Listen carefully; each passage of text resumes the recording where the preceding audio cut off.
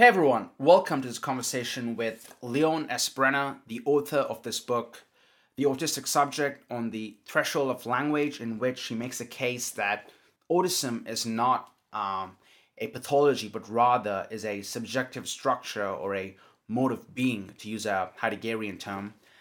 It was a delightful and soul-edifying conversation.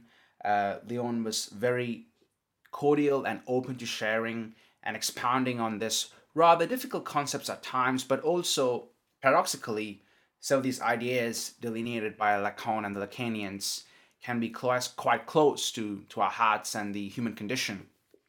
Uh, in this episode, we discussed obviously autism and then the different subjective structures outlined by Freud and Lacan, neurosis, perversion, and psychosis. And then we discuss what it means to be a human subject. Well, how do we experience this world, and how are we creatures or subjects of language? Leon was also kind enough to agree to come on for a follow-up conversation to discuss some more of the technical aspects of this book pertaining to foreclosure, autism, and psychosis. But before I get carried away, a bit of a formal introduction. Dr. Leon S. Brenner is a psychoanalyst and psychoanalytical theorist. His work focuses on the integration of philosophical and linguistic frameworks in the psychoanalytic theory of subjectivity and the understanding of the relationship between culture and psychopathology. He is a co-founder of Unconscious Berlin, and his latest book on the psychoanalysis of autism is called, as I did mention, The Autistic Subject on the Threshold of Language, where he presents a novel account of autistic subjectivity from a Lacanian psychoanalytic perspective. Having said that, without further ado, here's my conversation with Leon S. Brenner. I'll probably start off with a really general and, if I may, a rather personal question, Leon. What got you interested in psychoanalysis, and in particular, Lacanian psychoanalysis? Mhm. Well, I've been asked this question many times in the past, and sometimes I answer it honestly. So let's do it today as well. I got into Lacan by accident. I was very much into Freud. Even growing up, I was interested in psychoanalysis, but put it to the side at some point and went into the field of psychology. And at a certain moment in my studies, I forgot to pay tuition. There was a little logistical issue. I couldn't get the courses that I wanted. I was very much into, let's say, phenomenology or existential psychology, and to thinkers like Merleau-Ponty and Jean-Paul Sartre, and I was very much interested in studying that further, but I forgot to pay tuition. The courses were closed. They were shut full. I couldn't then register to these courses, and there was one course that nobody took, was completely open, a course about Lacan. I didn't know who he was at the time. A complete accident, and I met the professor that would be my supervisor later on. And yeah, they say from that moment on, my life has changed completely. Basically, everything that I do today has to do with psychoanalysis and with Lacan and Freud. So it's a lucky coincidence, one might say. If things would have been a little different, we might have been talking about Merleau-Ponty and the phenomenology of perception or something like that today. So that's quite interesting. If we could perhaps juxtapose the phenomenologists like Maurice Merleau-Ponty or Lacan, why is it that you wrote a book on Lacan, given that you already had exposure to the existentialists? And what in particular did you find, let's say, different in Lacan compared to all these other thinkers from, in fact, the same milieu in France in that time, isn't it? Well, I'll say what I found different. Yes, not what is different, Oh, of course. because maybe That's what I I meant. don't Yeah. know about that. For me, it was the fact that I did not understand, but yet I was in a way satisfied studying Lacan. So I think that my studies prior to getting into the Lacanian orientation and the teaching of Lacan was an intellectual experience where one consumes the knowledge and is then satisfied um, by the understandings. People call it grokking, or some kind of fathoming of the idea. And with Lacan, I was not understanding, but I kept on coming back and investing more and more time, investing more and more of my resources to study it further. I've discovered a new form of satisfaction in his teaching. And Lacan is very explicit about this fact that he doesn't write for people to understand. He writes so that people will read. And I think this is what I discovered at that point. I couldn't really put it in the words at that point. But today, I think this is the difference between these philosophers like Merleau-Ponty, and I spoke about Sartre, which I think are profound and very interesting, have wrote profound, very interesting works. But with Lacan, I think what I discovered is something that is not philosophy. And a certain satisfaction that comes with practicing it, be it as a student, be it as an analysand, be it as a teacher or an analyst eventually. Sorry, then, what exactly do you mean by Lacan is not his teachings is not a philosophy? Is this more like in the Alain Badiou sense that he's an anti-philosopher, or do you mean more in the sense that Lacanianism is in fact more practice than some kind of academic discipline? Yes, that's a very good question, and you've mentioned Badiou, who's a philosopher that I really, really love. I really love his work. Um, Recently, I've been working on the subject of love from the prism of Badiou's philosophy. Um, yes, so Badiou speaks of Lacan as an anti-philosopher. Badiou also says something interesting. He says that no contemporary philosopher can claim to be contemporary without in some way engaging with Lacan's ideas. But when I say that Lacan's teaching is not a philosophy, I mean something a bit different.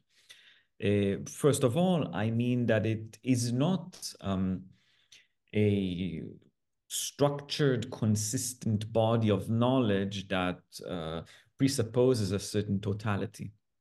This means that, first of all, that you can read Lacan's early teaching, middle teaching, late teaching, and you won't necessarily find the consistency that you will in works of other philosophers, let's say other philosophers like those that we mentioned. Even philosophers that change their mind at a certain point engage with their previous work in order to clarify how did they develop their body of thought. Philosophers search for a truth that is, one might say, universal.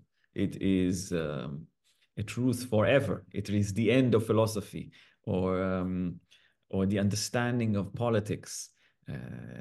But for Lacan, there is no end to knowledge. Knowledge doesn't stop producing itself. There is no point that is, let's say, more universal than the other. And for Lacan, psychoanalysis changes then.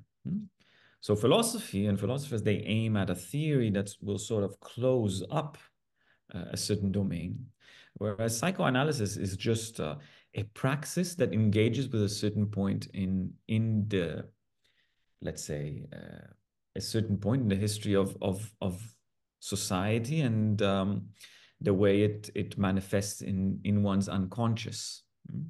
So in this sense, we might say that Lacan's psychoanalysis or teaching is not a philosophy, is not an ontology. It is not about what is. It is more about an ethics. It is an ethics of a praxis, how one should practice if one wants to do something, do with this object that Freud discovered, that is called the unconscious. And I think this is the distinction that we can make at this point between these two fields. It's a great segue because, Leon, I've been thinking, a lot of let's say psychiatry or more CBD driven approaches. I want to kind of get into more of the clinical. Like, I want to ask you what your views are on contemporary forms of therapy, more coming more Mm, from a Lacanian perspective.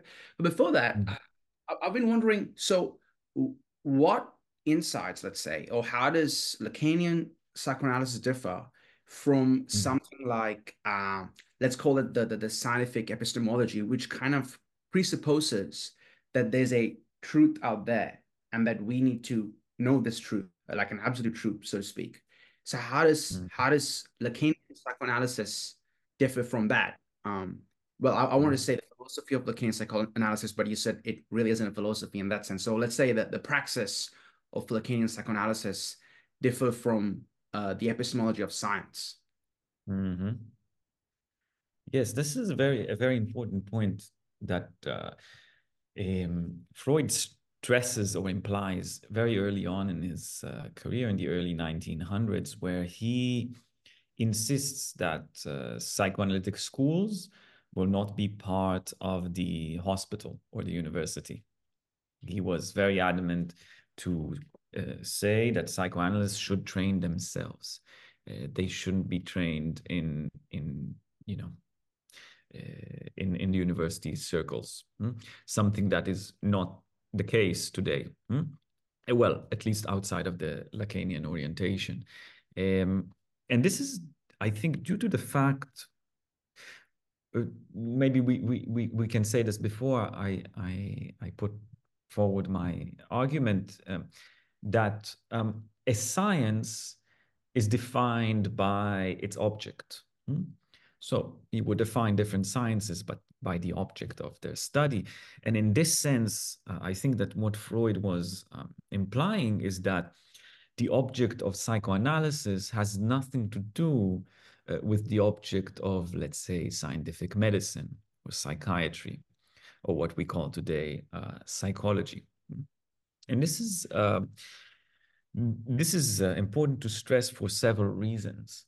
Um, First, it seems to me that studies like psychiatry and well, empirical psychology today address an object that they attempt to uncover, to examine, to find the right words to describe, and then using these words to invent methods that could tame it, could uncover it, could, let's say, if we're speaking about what is called in psychological terms a psychiatric disorder, a mental disorder, then these discourses, these scientific discourses, come to understand it and find a way to eradicate it.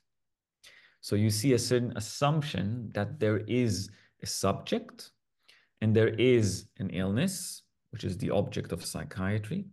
And psychiatrists, they study this illness, they understand it, and through that, they can manipulate it, handle it, and let's say, excise it from the subject, leaving the healthy subject intact. So it is there is so much epistemology behind this.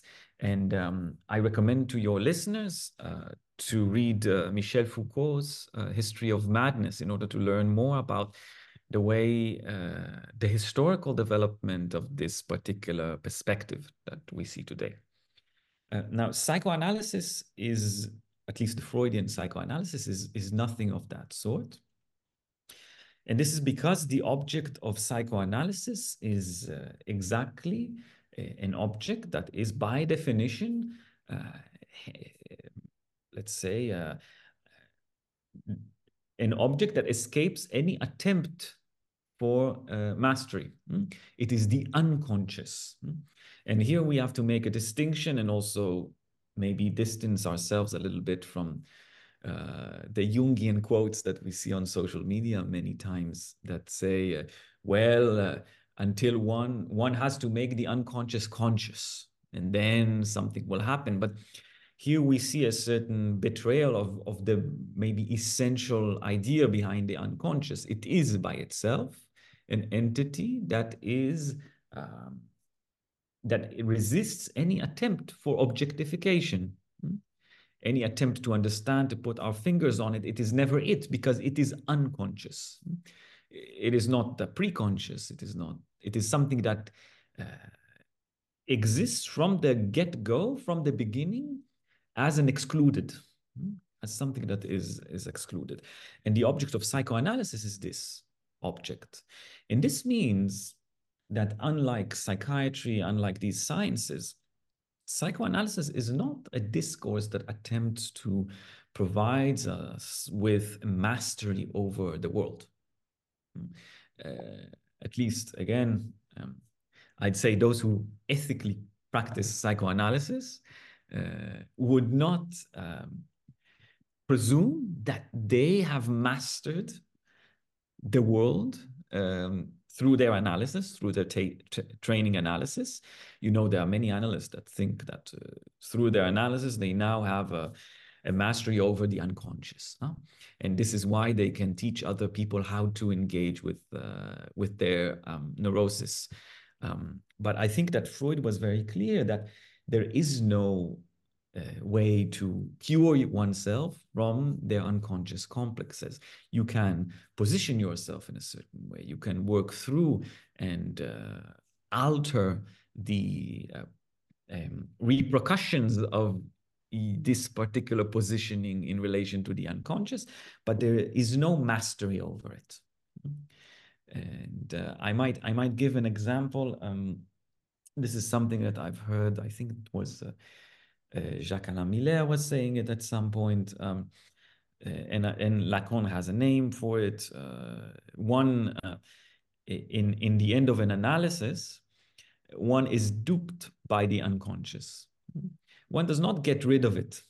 One is duped by it in the sense that, and this is what Miller has said, one wakes up in the morning with a certain song in their mind and continues humming it in sort of a delightful way, giving it its, let's say, its place. Huh?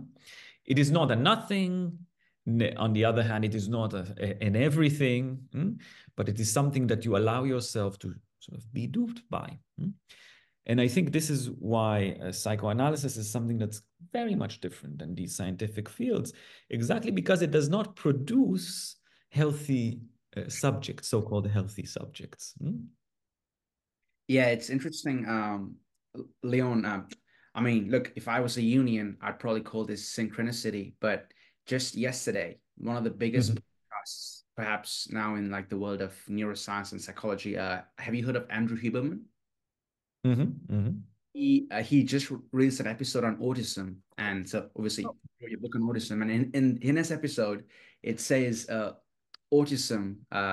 What's the cure for autism? So it obviously presupposes that autism is a pathology, whereas obviously you, in from the get go, you state very clearly that autism is not a pathology, and I found that quite interesting, given you were going to have this conversation today.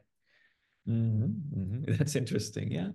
Uh, Aureli, on that note, I would like to kind of, delve a bit deeper into the clinical account. Now honestly, Yeah. one of my main interests from reading your work was, in fact, language, the Lacanian view of language. So I would love to spend a lot of time discussing that. But since we're here, uh, again, forgive me if this is a rather naive question, but I feel like it's quite important.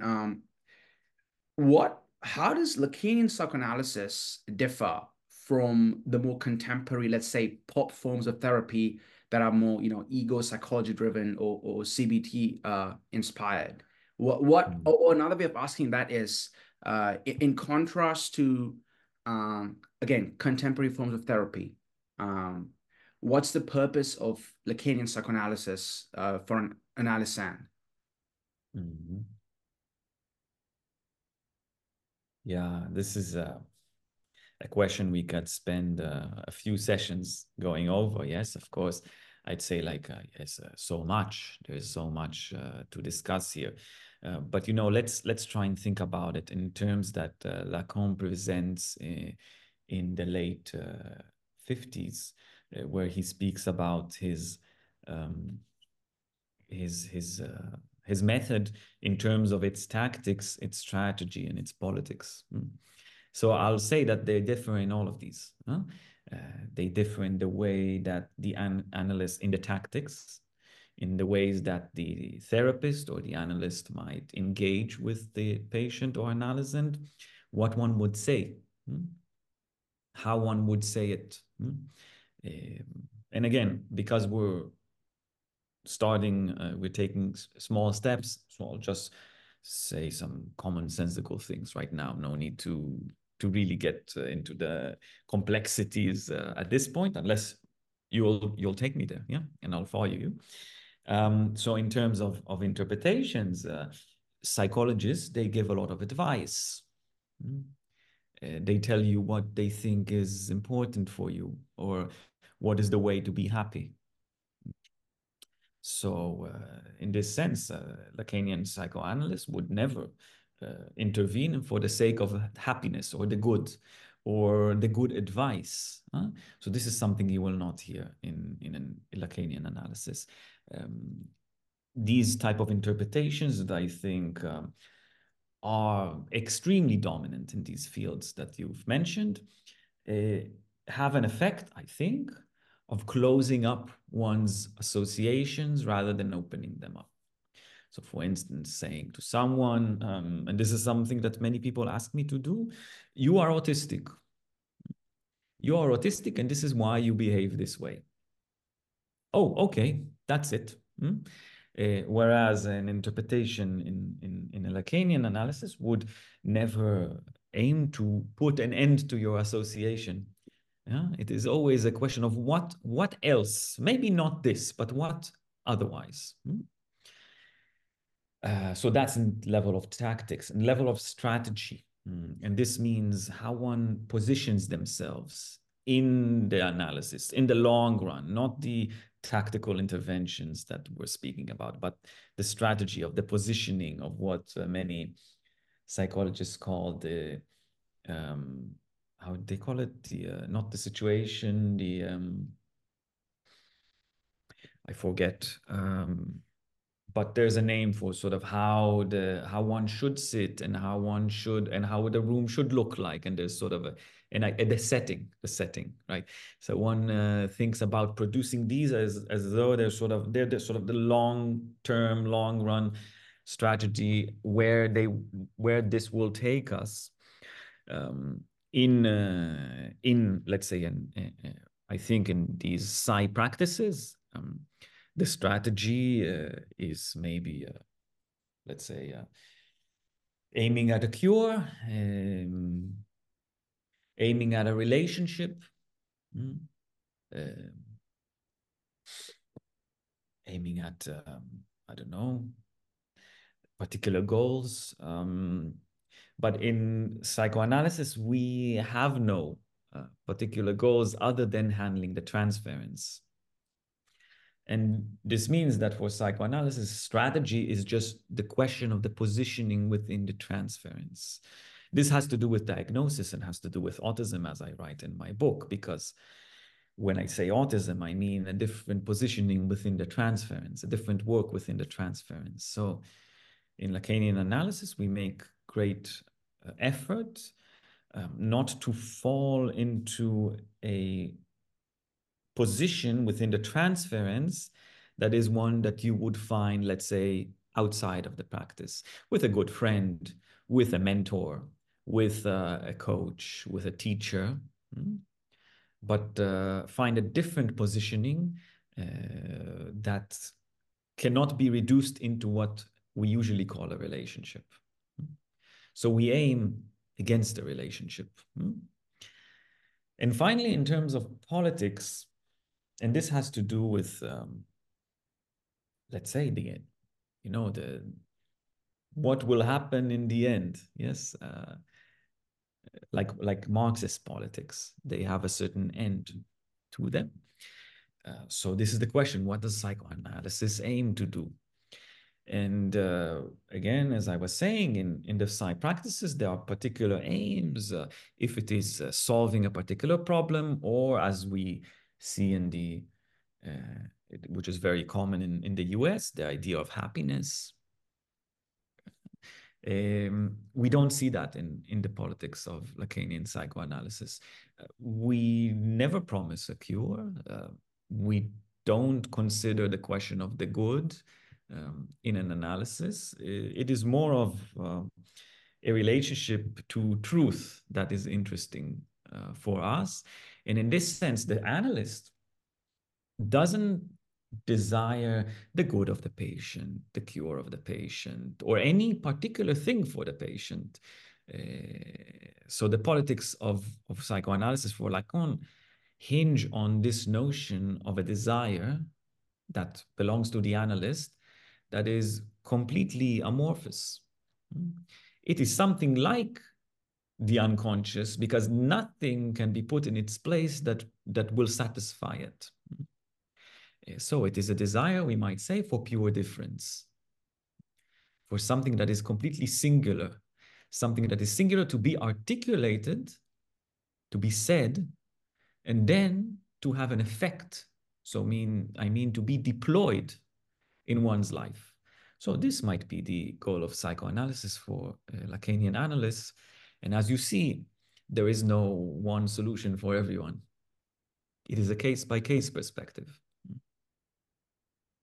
Leon, is it possible for us to kind of flesh out a bit more on the concept of transference?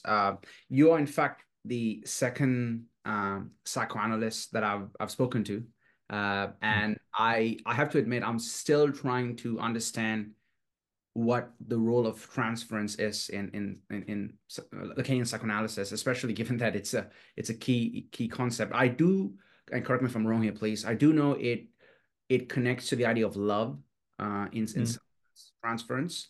So that would be the first part of the question. And the second part is I'm wondering if you know what, maybe we'll go with the transference one first, and after that I'll ask the other one because the other one's more of a sociological question. So sorry that I'm going all over the place, but yes, on transference. Yeah, so you've said it. Transference is basically, as Freud says, he calls it transference love. And as I hope you know, love is transformative. It creates a certain cut in one's life, and following it, sometimes, today it's a bit more difficult, I hear, from many analysts. Particularly here in Berlin. This is what they say, yes. But I hear it's a bit more difficult, but it is a transformative force in someone's life. So this is why Freud found transference to be a motor force of the analytic the analytic work. Transference is not something that is reserved to the analytic cell. It happens in the bar. You go out, you see this lovely person on the other side of the bar. They have this look. And maybe I'll be associating a little bit here. They have this look. We spoke about the French existentialists. So you say, this must be a French existentialist. You look at how they smoke their cigarettes and you say, oh, yes. When we go out, we will then talk about Sartre on their balcony. And have a glass of wine, of white wine. You start fantasizing. We might say that this is transference at work. You go and you speak to them. And then you find out that they're in fact an idiot. Yeah, and usually this is how things end. But let's say you have a good date. And people have a good date. What do you do on a date? Let's say you usually talk. You tell stories which are aimed to impress, but are mostly dumb. And well, as being words by themselves, they would remain at a certain level and not have any effect on your life. But sometimes you have a good date and you come back home. And something on the level of the body is worked up. Something that is even, we can call it something insane. It doesn't make sense, but it's strong. It's very strong. It works you up. And then people say, oh, yes, I'm in love. Or they say, oh, I have a crush today. This is the way we call it. And this kind of explanation, well, puts it a little down. It relaxes you. You're not going insane. It's that. And then you might continue dating this person, and then things will truly go insane if you choose to live your life together. But you see, this is a complete change in one's life beyond one's narcissism. So it means building a life together with another, which is not you, necessarily not you, does not fit into your fantasy structure. And if you do acknowledge this difference, if you do acknowledge this radical difference, then I say you are in fact wagering on your love. And if you wager on this love in order to build a life together, then I say this is the transformation that you might have. A similar thing in structure happens in an analysis, but the difference is that the analyst, like Socrates, who says in Plato's Symposium, Socrates says, look, I don't know anything about anything, but we know this from earlier dialogues in Plato. But he says something in the Symposium that is very interesting. Socrates says, I don't know anything about anything except for matters of love. I know something about love. So the psychoanalyst also knows something about love, knows enough in order to position themselves not as the one who answers it. And this is what I hope your lover would do, because this is how you would create a life together. But the analyst doesn't answer the demand for love, but always engages with it, handles it, keeps it burning. This is the profession, huh? Keeps it burning so that one will continue speaking and trying to say something about it. Because, and I'll end with this point, and again, we're speaking about Lacan today, so I'll remain with Lacan. You know, Lacan says that in love, one gives what they do not have. And this is because the lover identifies something in the beloved, this unique, unbelievable object that has to do with them. So they believe it is in the beloved, all the while this thing, this object has to do with their unconscious fantasies, unconscious formations, but they believe that the other has it. They have to believe it, otherwise there will be no love. So what the analyst does through handling the transference is getting the analysts to keep on speaking about that thing. But that thing has to do with their own unconscious. And one does it more and more and more until within this love relationship, it is not anymore about how interesting the analyst is, how insightful their interpretations are, but it is about this object. And one comes every week, and let's say that one becomes an analyst at this point, one comes every week to speak about it. And at a certain point, we've spoken enough, and then the effect that we aim at is something on the level of the body, like I was saying. A certain change, a certain shift. In psychoanalytic terms, we say on the level of the drive. Things that kept on repeating, kept on insisting, and things that kept on, let's say, repeating, but in a way that one does not even notice. These repetitions, they continue, but one is situated within this cycle in a different way. And then the analyst is not important anymore. And this is a huge difference, for instance, in relation to, let's say, relational psychoanalysis or relational psychology, where it is about the analyst's person. And when the analysis has to end, and I hope I think that analyses have to end. I don't think that they should continue forever. So for us, for Lacanians, then the analyst is like yesterday's news, can be discarded, no need anymore. But on the other hand, let's say in more relational approaches, and you see that in this little documentary. I don't know if you've seen this documentary on Netflix with, I don't remember the name of the actor. Jonah Hill. Yeah, Yeah, exactly, John. I Yeah, have. yeah, yeah. In fact, I'm sure you've come across as I saw a really good critique of that documentary by some Lacanians. Uh, Really? Oh, so you have to send that to me because I was going to write something about it as well. But I'll just say that you see there that even when their work ended, it could not have ended. He came back. He couldn't come back as a patient anymore, so he made everything in his capacity to come back and see this person because it is about this person. But for I think psychoanalysts, let's say, practice ethically, it is not about the person. It is about that thing that one gives but does not have in love. yeah. Although it's quite interesting, Leon, because I don't know if you recall, but in one conversation that you had, this was, forgive me, I can't pronounce the person's name. It's a very difficult name to pronounce. So I'm just gonna read the title of the talk. It's called Lacanian Perspectives on Capitalism and Its Impact on Human Suffering. It was a brilliant. With Stain Van Heulen, of course, yes. That's it. Yeah, couldn't pronounce that name. I believe in that conversation you said that the Lacanian psychoanalyst plays the role of a saint.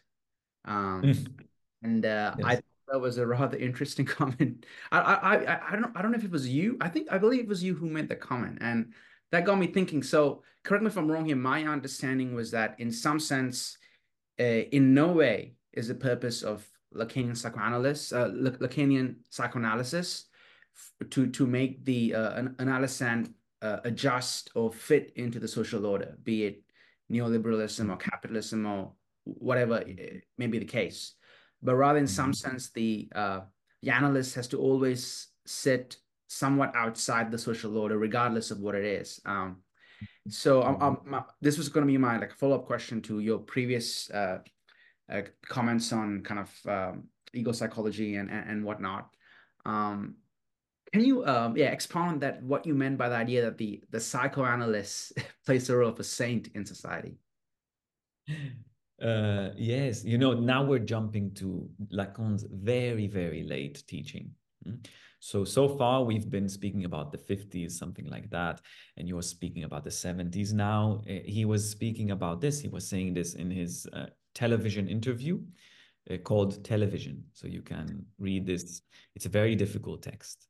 And Lacan says that the analyst takes the position of the saint, and he elaborates that on several levels, and there are several levels that we can speak about that. I'll mention two. First of all, in terms of handling the transference in contemporary society where capitalism and the capitalist discourse is so dominant. Lacan was saying this later in his career, where that was really starting to be the reality. And in capitalist discourse, what capitalism functions by subjugating the subject's desire within within capitalist production. So this means that capitalism finds ways to reduce desire into objects of demand.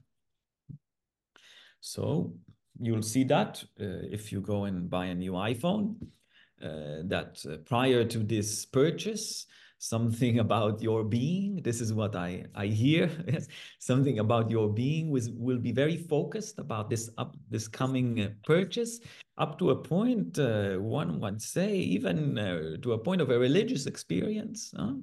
Here it is, now I will finally be satisfied. Now I will finally be able to breathe, not to suffer from the malaise of the demands of the social order. And this is how capitalism works. Everything is objectified. And we see that in the clinic as well, where analysts come and they demand a diagnosis, for instance, or they demand a particular solution to a particular problem. I have this problem, solve it for me. Why am I here if you're not giving me advice? What are you doing not answering my questions that are very clear about the thing that I want to change? People come to receive a product. This is very similar in the world of love. Apropos, if we already talked about it, with the dating apps, there's a certain idea that one can reduce into objective coordinates this thing that is utterly coincidental, the encounter. So if I say, oh, I want someone who looks like this, who reads these books, and then I will surely be in love. There's a certain idea that one can objectify exactly something that is utterly unobjectifiable. The analyst is a saint, first of all, in the sense that, well, they don't take this cycle so seriously. They laugh, let's say, instead of being so set on and serious about purchasing an iPhone, they have a different sort of relationship with this cycle of production. And again, this does not mean, I think, that one is a sort of abandons the domain of goods, but one takes a certain distance from it. For instance, Lacan was not a saint. He collected sports cars and had a lot of money in his drawer in his clinic. But this is a certain relationship that I think he refers to in relation to this cycle of objectification. And the final thing, and this has to do with some play of words, and maybe we won't get into this today. The saint, you said the saint is someone that is sort of outside. And this position has to do with what Lacan would later call the objet petit a, the object A, which is exactly a placeholder. It is a kernel of lack rather than something that is positively designated. The analyst is situated always in that place where nothing can be said that will encapsulate it. And here we speak about the analyst's desire. And there's an artistic metaphor that Lacan gives us that I think is fantastic. I think this is Leonardo da Vinci's Saint John the Baptist. We'll have to check, but there's a particular painting where we see him pointing at a certain place in midair with a certain smile, sort of insinuating, here, but what is it? He knows something. There is something that he knows, and he's pointing somewhere, but what is it? So I think that Lacan is sort of referring to being in that position of the object A as something that sort of, it pushes through the transference, it seduces the analyst into engaging with this, what this is, with this X, and saying something about it without saying anything about it yourself. You found that image? I did, yes. Do you want me to share it? I'll put an overlay anyway for the listeners. So is it Leonardo da Vinci after all? Indeed. Yeah. Let me just show you you're talking about this one, right? Yes, exactly. You see him with this sort of the face that insinuates something that is of the level of desire, of the level of even the body. Something he's insinuating something like that, pointing, but to where? What is that? This is, I think, a saintliness. I think that Lacan in his later teaching associates with the position of the analyst in the transference. Beautiful. Yeah, as I said, I'll put an overlay so the viewer can, if for the viewers of the podcast, they can kind of look at that while you're describing it. I want to be cognizant of the time, Leon, so I'd love to get into, because I want to discuss your book too. But before that, the part I sort of love most about your work is your teachings on the Lacanian perspective on language. So I kind of want to ask from you what the kind of the meta psychology of Lacan tells us about human subjectivity apropos language. And if I may, I want to read out a short excerpt from your book. Is that okay? Just on the topic of language. So Uh-huh. on page 215, you say the autistic subjects, in this case, there's no other as language for them. But then in the introduction, there's this really good excerpt that you give, which I love, to be honest. It says, yeah, according to Lacan, language precedes the existence of an individual in the sense that if it exists before he or she is born and subsists after his or her death. As Fink emphasizes in his book, The Lacanian Subject, before a child is born, he or she is already endowed with a name as well as assigned with a personality, all of which are imagined by his or her parents through their use of signifiers. These signifiers used to endow the child with an existence in language are not uniquely invented by the parents, but are acquired from a symbolic order that has been accumulating for centuries preceding his or her conception. This system of signifiers is governed by a set of laws and is determined by Lacan as the other of language. And I was thinking, if anyone needs kind of some kind of motivation to read more Lacan, this excerpt itself should be good enough, especially if you're interested in philosophy.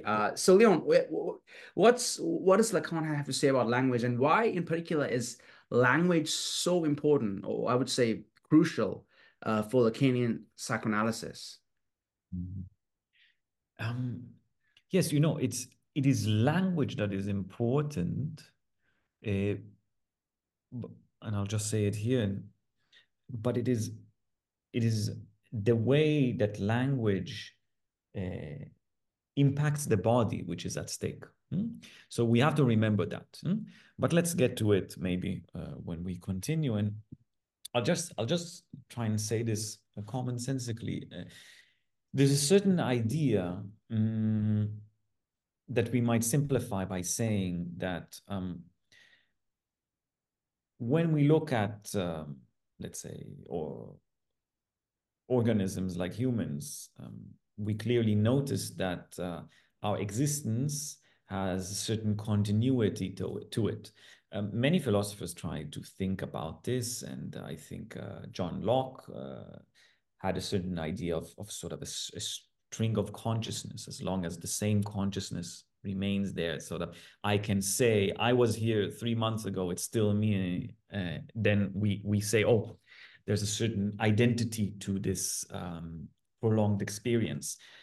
But even prior to this question, in order to conceive of a certain continuation, a certain, let's say, relationship between what one experienced at point A and what one experiences today, we have to assume that something is, let's say, inscribed somewhere.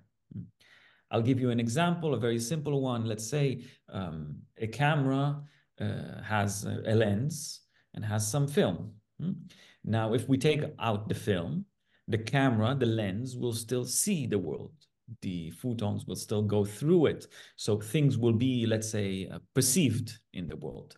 But in order for there to be a memory or to have a certain testimony to that thing that happened, we need a film. We need something to be written.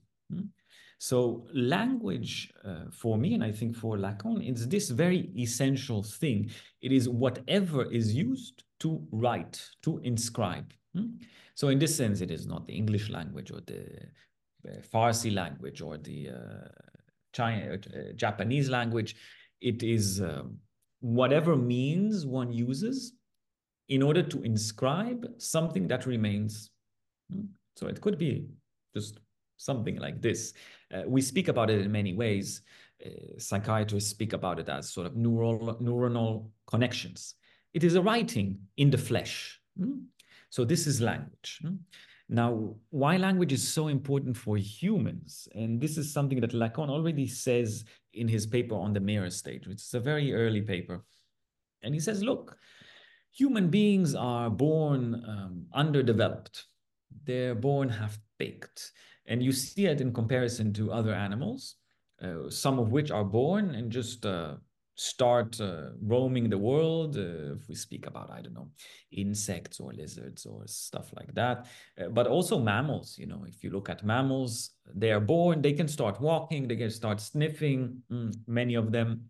So when we think about the organism and sort of the hardwired level of the instinct, for many animals, these instincts are sufficient for them to exist in a world, in their world, from the moment of birth. But for humans, this is not the case. Our instincts, all the things that we are born with instinctually, are completely insufficient for our survival in the beginning. A baby cannot do anything, basically. And without the caretaker, there will not be any chance for survival. So, you know, we say that the baby is in the womb, let's say, the baby has a need and these needs are answered. But as soon as the baby is born, it might be hungry, it might be, I don't know, it might need a diaper change, but this does not happen automatically, immediately. So we say that after birth, there is necessarily a certain lack that is presented in the child's libidinal economy. Something is needed, but is not satisfied. Let's say mommy is at the toilet, daddy is not here, the child is hungry. Now the child is not fed immediately.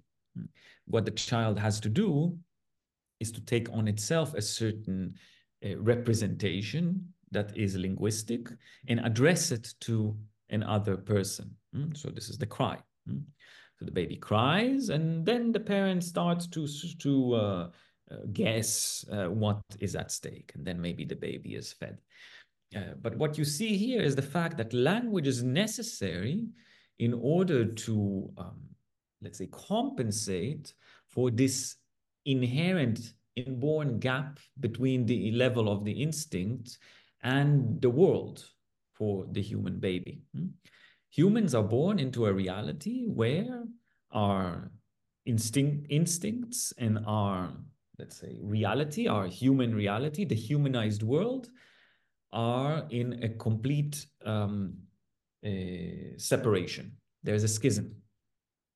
And the only way to connect them, to gain access to this world, is by addressing an other using a language that is not mine.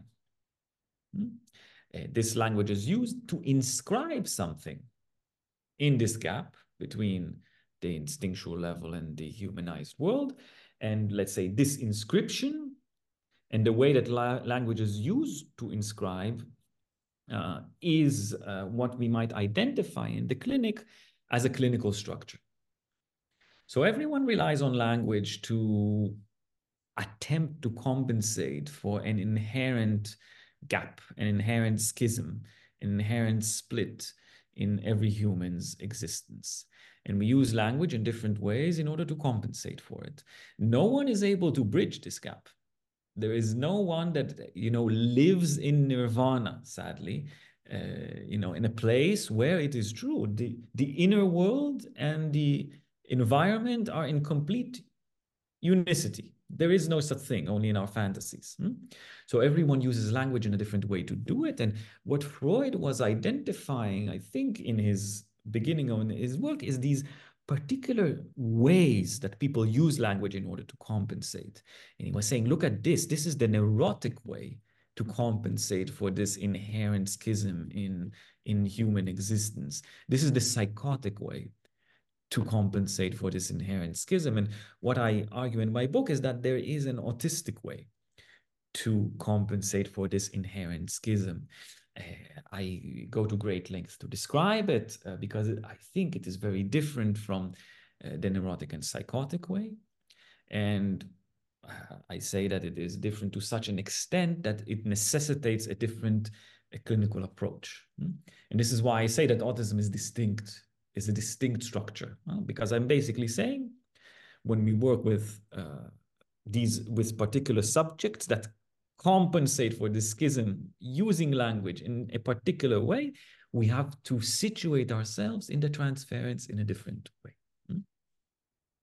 All right, this is an excellent segue, Leon. But the problem is, unfortunately, we are short for time. So forgive me for rushing you with this, but I think in the forward and in the introduction itself, you basically claim, of course, as you highlighted, the kind of the subjective structures that Freud and Lacan identified was neurosis, perversion, and psychosis. And then in the book, you posit that autism, you say, is not a pathology, but a mode of being. So again, I know we're short for time, but if you could sort of maybe give us a prelude, because obviously to get an understanding of that, you got to read the book, but a very elementary prelude as to what you mean by, firstly, a mode of being, and then why you claim that autism is another mode of being on top of the ones identified by Freud and Lacan. Mm-hmm. Mm-hmm. So first, let me say, Rahul, that I don't know, you can see if your listeners are interested in our talk or you yourself, and we can schedule another meeting if you want to continue. I'd be very grateful. Yes. You I can because let me know. I want to ask you about foreclosure, and particularly where you highlight the difference between a psychotic foreclosure and autistic foreclosure. And I don't think we'll have time today for that. So maybe this could be just an introduction, and I'd be very if you could reschedule another talk, another conversation. Sure. So that's I put this on the table so we won't be too stressed for Yeah. time. Okay. Thank you. Yeah. So yeah, I give this this idea of a mode of being, borrowing this from the phenomenologists, of course, this kind of term, but I use it a bit differently in the book. And this is the idea that one's particular use of language in order to compensate for the inherent schism between the inner world and the humanized world, is for me a mode of being. It is a mode of existence. Because we find our existence in language, as you were saying and you were quoting from the book, one does not only find their meaning, let's say, in this kind of Sartrean way, you know, existence prior to meaning, that you are born and then you find who you are or whatever your goals or aims are at your life. We see with you is this excerpt that you brought is that one is born already endowed with meaning, already determined by language. And we say it's a name, it's these projections that the parents might have on a baby even before it is born. Today we have this sonogram and these images of the baby in the womb. People already start having their fantasies about even their face structure. We know if they're a boy or a girl. One has already meanings that are stuck to them before they're born. So we say one becomes human, one subjectifies, one is situated in the humanized world through their use of language, through their relationship with this language that is alien, that is outside of them, that exists prior and will exist after. Now, this particular use of language is a mode of existence because it situates us in the world, in the social world, in our body, in relationship with other people in the world, in relationship with our own ego. So language is the mode through which one becomes. And then neurosis is one of these modes. And I argue that psychosis and perversion are also these modes. But my point is, and this is where I think maybe this mode of being steps away from the Heideggerian Dasein, this mode of being that Heidegger speaks about, is that, I'll be a little blunt, for me, everyone is developmentally disordered. They say that autism is a developmental disorder. This is how it's determined. But if you follow Freud, everyone is necessarily developmentally disordered. Freud speaks about the fixation of the drives. So the drives are these things that sort of determine our pleasure and suffering. And he says that at a certain point in one's life, they're fixated and they stop developing. He uses these words. They are stopped in the middle of their development, and then they continue in the same way, which is not a proper way. It is just a way that keeps on functioning. So everyone is, in a sense, developmentally disordered. We are born split with this inherent schism that is unmendable. We use language to compensate for it. And as we do, something in the development of our, let's say, of the drives of these things that move us, that color the world, that make the world, basically objects exist in the world when they are invested with libido. They don't exist when they are not invested. So basically this means that the world stops developing in this sense. So everyone, the neurotic, the psychotic, the perverse, and the autistic are all developmentally disordered. And this is why each of these perspectives are, let's say, a mode of being. They're an attitude in relation to reality. They're a way to do with language. When I say then that they are distinct, then I don't make here some kind of an ontological argument. And this is something it's important to clarify. I don't mean that here's Woody Allen, he's neurotic. Here's Daniel Schreber from Freud's case, he's psychotic. And here's, I don't know, Temple Grandin, she's autistic. I mean that there are different ways to do with language, and these necessitate our attention as analysts. And it means that working with this particular subject that has this particular way of doing with language will dictate situating myself in the transference in such and such a way and making such and such interventions. And with the psychotic subject, that will not be the case. Because if I will position myself in the same way, that could be catastrophic. For instance, this is something, again, it's not a real example, it's just to clarify my point. So with a neurotic, it's important not to answer one's demands for love many times. And this also means that you sometimes go on vacation and you don't really say, look, I'm sorry, but I have to go and continue. You say, I'm going. We see each other in 2 weeks. Well, let's set a date. Good. Okay. With the psychotic subject, you will not do that because there is a risk for, let's say, a paranoid thoughts. Where is he going? Is he staying home? Will he be here? Is he seeing other people? Is he actually going to follow me and not tell me? So, with the psychotic, I would say, I'm going for 2 weeks. I will be here. This is my email. You can contact me. I'll be available between these and these hours. I'll come back on Tuesday and we meet immediately on Wednesday. And you can write to me if there's a problem and we can reschedule, etc.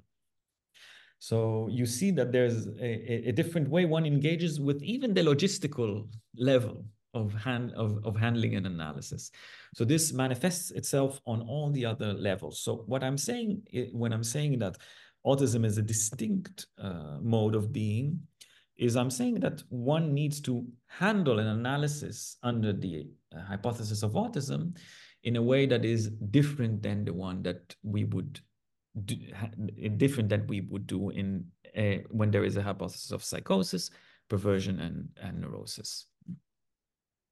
So, Leon, correct me if I'm wrong. When you say that you aren't making any ontological claims, is what you mean?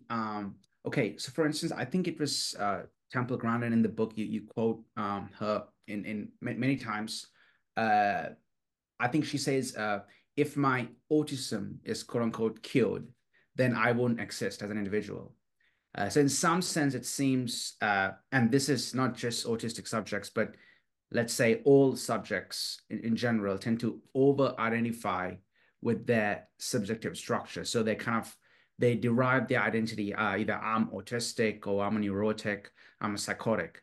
So when you say that you're not trying to make an ontological claim, is that your way of saying that, oh, it's at the end of the day still the analyst and the analysand will have an individual relationship, and you will the analysand will be treated as an individual, not particularly as this object in some category or some ontological box, let's say. Mhm. Yes, this is true on these two levels that I think I heard in what you're saying. First of all, that autism for me is not an identity. It is not something that we would say, well, it is just this particular type of ego identification. Although it does exist in the world as being that. You see many celebrities identifying as autistic because it has become somewhat of an identity, of a commodity even, and one identifies with it and receives a certain position within the social order and even sometimes cultural capital. You know, today being autistic is not something that is like in the old days would be seen, would be frowned upon. Exactly.